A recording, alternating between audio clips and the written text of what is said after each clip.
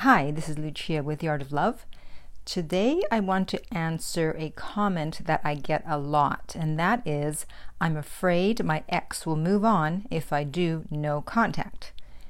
Now, as you probably know, but just in case you don't, no contact means that when someone breaks up with you, you say, okay, and then you do not reach out to them, you do not contact them, you wait for them to contact you. And so this fear about the ex thinking that they've moved on if they don't hear from them is one of the no contact fears. And so I want to alleviate that fear. So here's the thing. When you say that you're afraid that your ex will move on if they don't hear from you, even though they broke up with you, you're looking at it logically. You're thinking, if my ex doesn't hear from me, they will think I'm no longer interested, they will think I've moved on, and therefore they'll move on and I won't hear from them. And if love and dating were logical, that would make sense. That would be a great argument. The problem is that when it comes to dating, we're not dealing with logic. Do you want proof? Okay. How about the fact that they broke up with you, they kicked you out of their life, they told you they do not want to see you anymore, and yet you still want them back. Now, is that logical? Is it logical to want someone who doesn't want you? No, it's not logical. So we're not dealing with logic. So how is it that logic doesn't apply to you because you want them back, and yet you think it would apply to your ex, that they would move on if they don't hear from you because you're doing no contact? And in fact, it doesn't. There's no logic involved. Dating, love, attraction is often counterintuitive. So using logic to figure out what's going to happen or not going to happen doesn't work.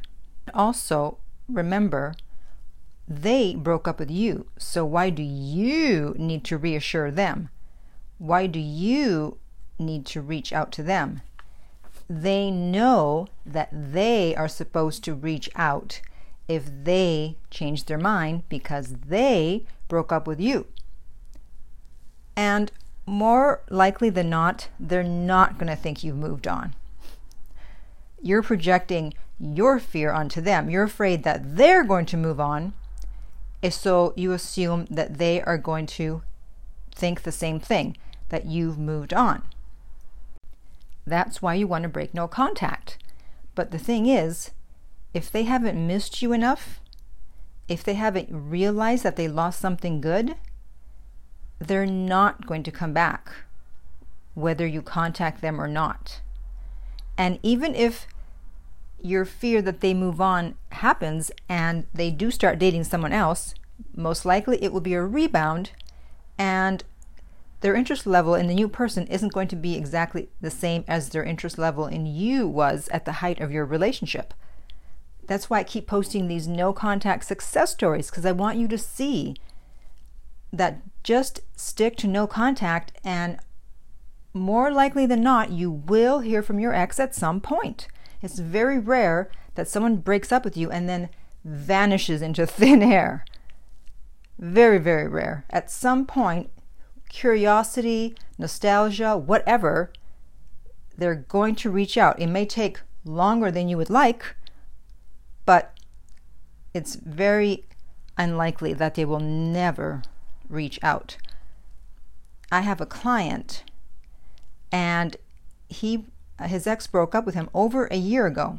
Now, they talked 6 months ago, and he mentioned getting together, and her attitude at that time was, hell no.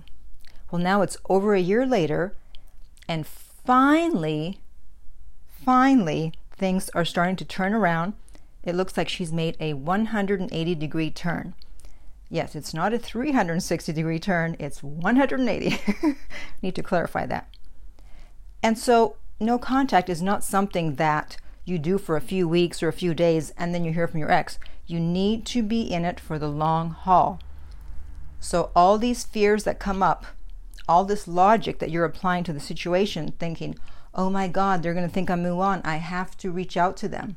even if you do reach out to them, even if they do think that you moved on, if they're not ready to get back to you, if they're not ready to talk to you, it won't matter. And you'll just have broken no contact, shown them that you're still there waiting for them, and then you'll need to start the count all over again. So as usual, your best bet is no contact. So if you have a question about this and you're listening on YouTube, please put it in the comments below and be sure to like the video. If you would like my help personally, you can contact me to get my coaching rates at theartoflove.net. If you're listening to this on YouTube, remember to subscribe. And if you're listening on iTunes, I would appreciate if you would rate and review the podcast. And in the meantime, remember that love inspires, empowers, uplifts, and enlightens.